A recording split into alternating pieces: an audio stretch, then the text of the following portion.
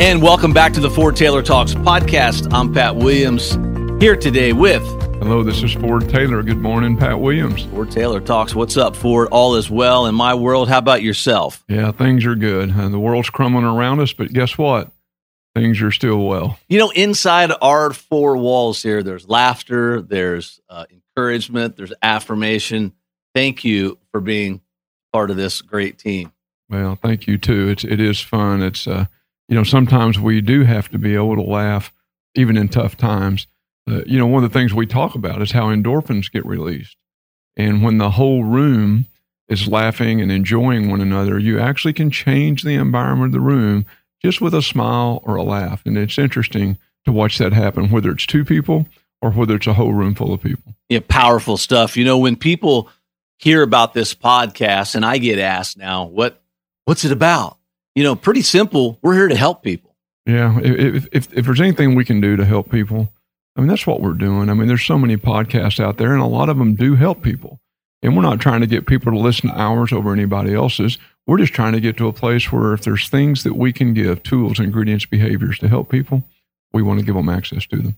Ford, you've worked with a lot of companies. You've worked with a lot of organizations, families, marriages. But I really want to talk today about the leader. And by definition, a leader is... Well, we say a leader is someone who's willing to lay their life down for those with whom they have influence or lead. And we're not talking about physically dying. We're talking about laying it down in a way that the leader can cast a vision for whoever it is they're leading, whoever they have influence with in any area where they live, work, or play. And then once they cast that vision, they lay themselves down. They say, you know what, my job now is to serve the people that follow me by teaching, training, and equipping them so that they can be empowered to fulfill their destiny, their purpose. And then as a leader, we can let go because we've done the teaching, training, and equipping and let the people go do their role toward that common vision. So we've set the foundation. That's by definition what a leader is, and really at a maximum level what's expected of them. But when you go work with companies, so many times you've shared with me, and I've been in the room a couple times with you, where the leader is really telling you everything that's wrong with their organization.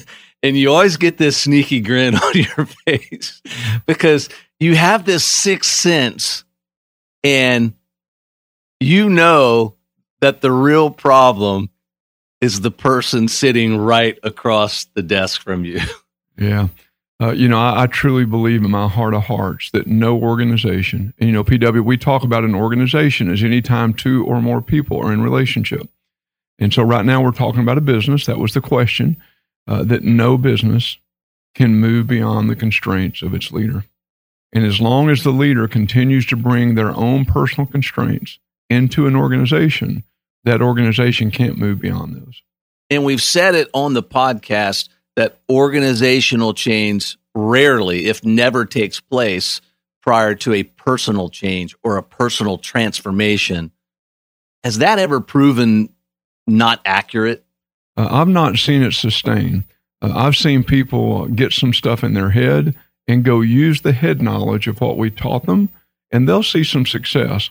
But if that head knowledge does not come a part of their heart, if it doesn't come a part of who they be, which is what we call a personal transformation, if it's not transformed into who they become, the sustainability of that, I've not seen it sustain over time. So knowing that we're not on video, so people can't see your body language or your facial expressions or your volume per se, but they will be able to hear your words.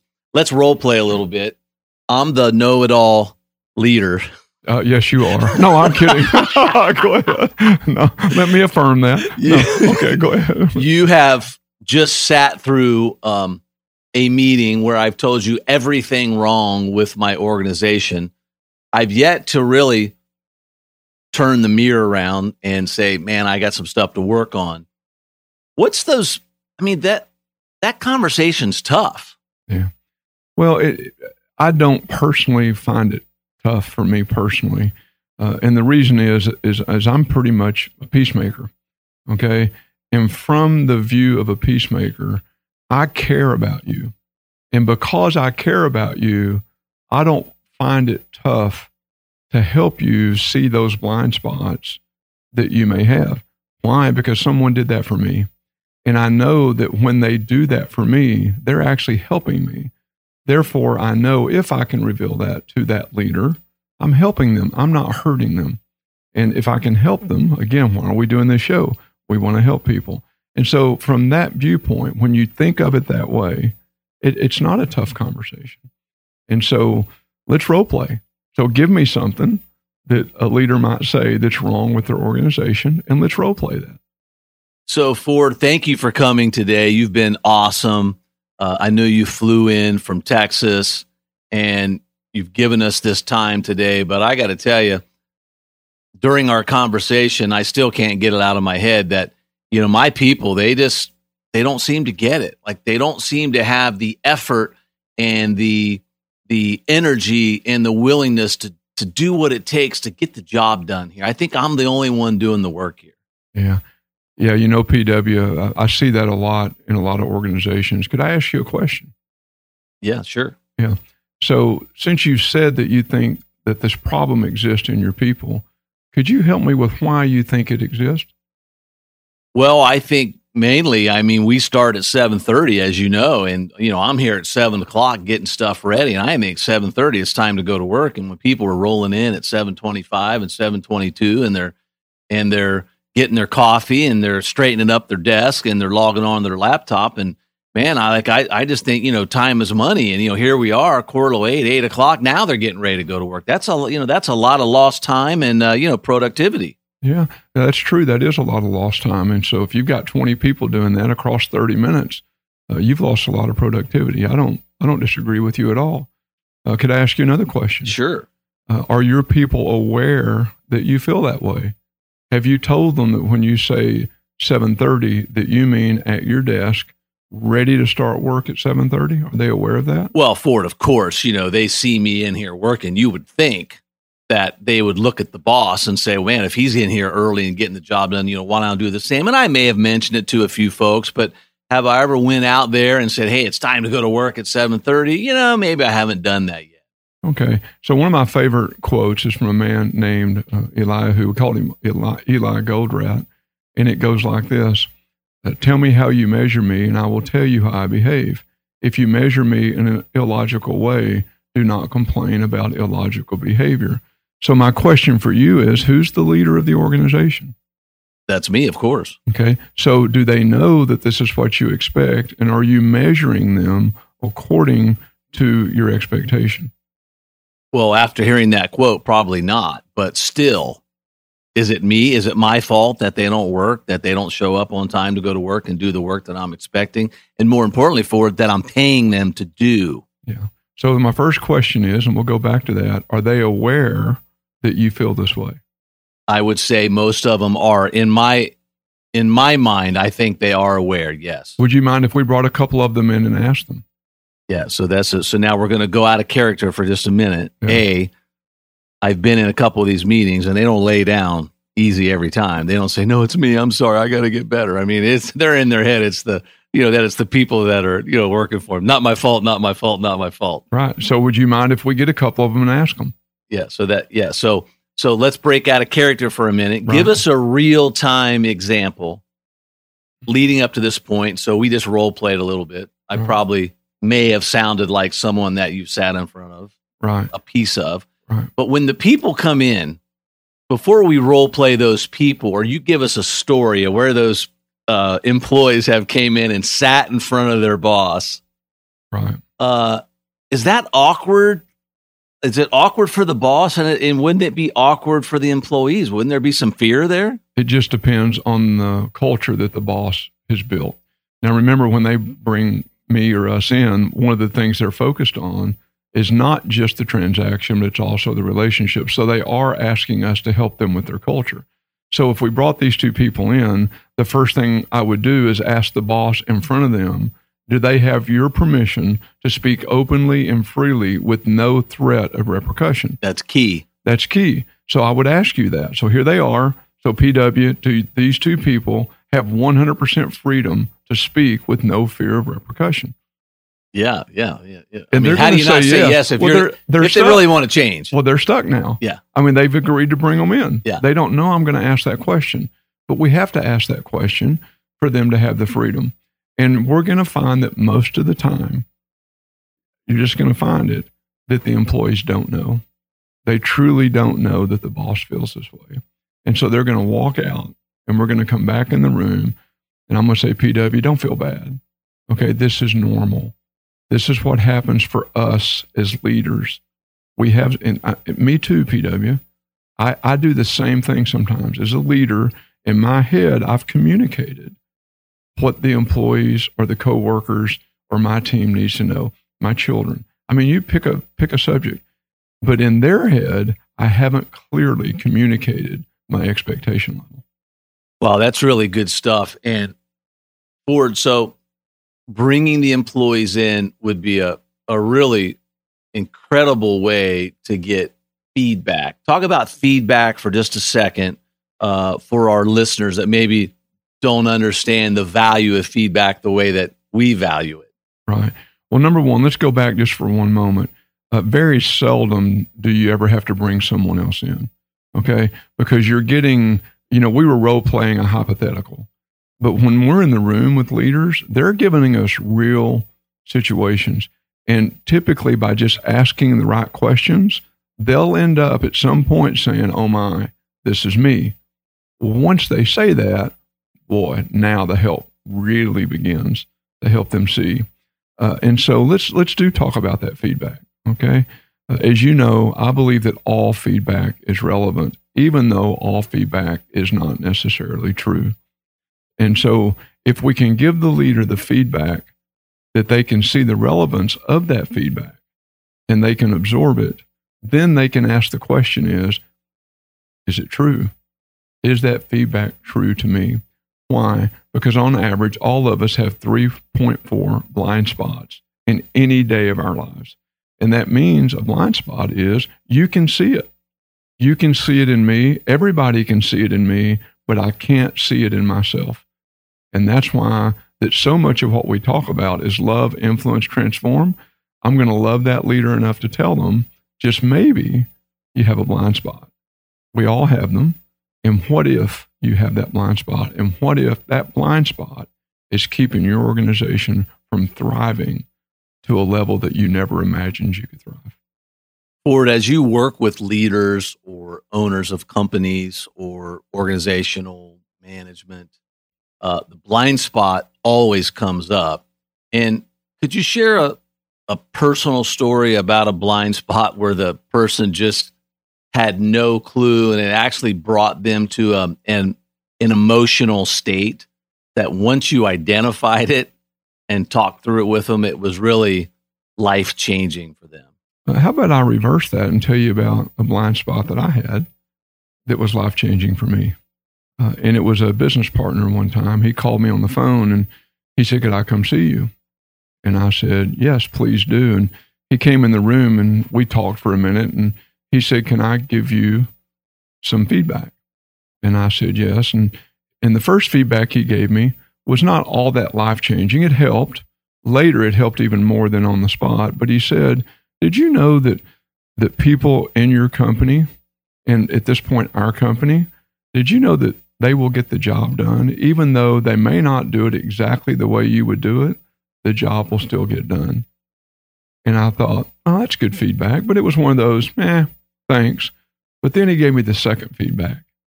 And he said to me, when we're in a board meeting, he said, you do some things I don't think you realize you do. And we've all had a board meeting and we've combined all of our companies together and we all agree that we need a CEO. And we all think you're the guy, but none of us could work for you.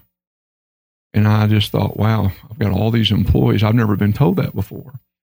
He said, but when we're in a board meeting and we say something, he said, these are the things you do. And he crossed his arms. Okay, and I'm crossing my arms now. You can see me do it. And he looked off into space and he blew his lips. And he twitched and he turned and he said, your body language makes us feel like we're stupid. He said, and we've talked about it. You don't do that to your employees. You don't do that to the managers of your companies. But boy, with us, you make us feel really stupid. And we've said we could never work for you. And PW, I cried. I looked at him. I said, I do that to you guys? He said, you do. I mean, you want to talk about a blind spot. I had no idea. Well, the very next board meeting we went, and at that point, we had a venture capital company involved in our companies, and they had the chairman of the board seat, right? And so here he is, the chairman of the board, and we're just a little bit into our meeting, and he said, hey, would you guys mind if we take a break? And we all said, sure. And he said, Ford, would you come with me? And we went into an office, and I said, yeah, Randy, what's up? He goes, I make 95% of my decisions based on your body language and facial expressions. He said, and today, you're not telling me anything. Oh, my God. He wanted to know if I was feeling okay. Right. And I said, wow. I said, I've gotten some feedback that I do that. And just, I'll let you know, you'll never get my opinion again that way. It will only be if you ask. And about 6 months later, all those guys, much older than me, been in business a lot longer, they all came to me and asked if I'd be their boss. And so what was holding the company up was something as simple as my facial expressions and my body language. When in reality, who was I blaming? I was blaming all of them because our organization was profitable month after month after month, and they were on this big roller coaster.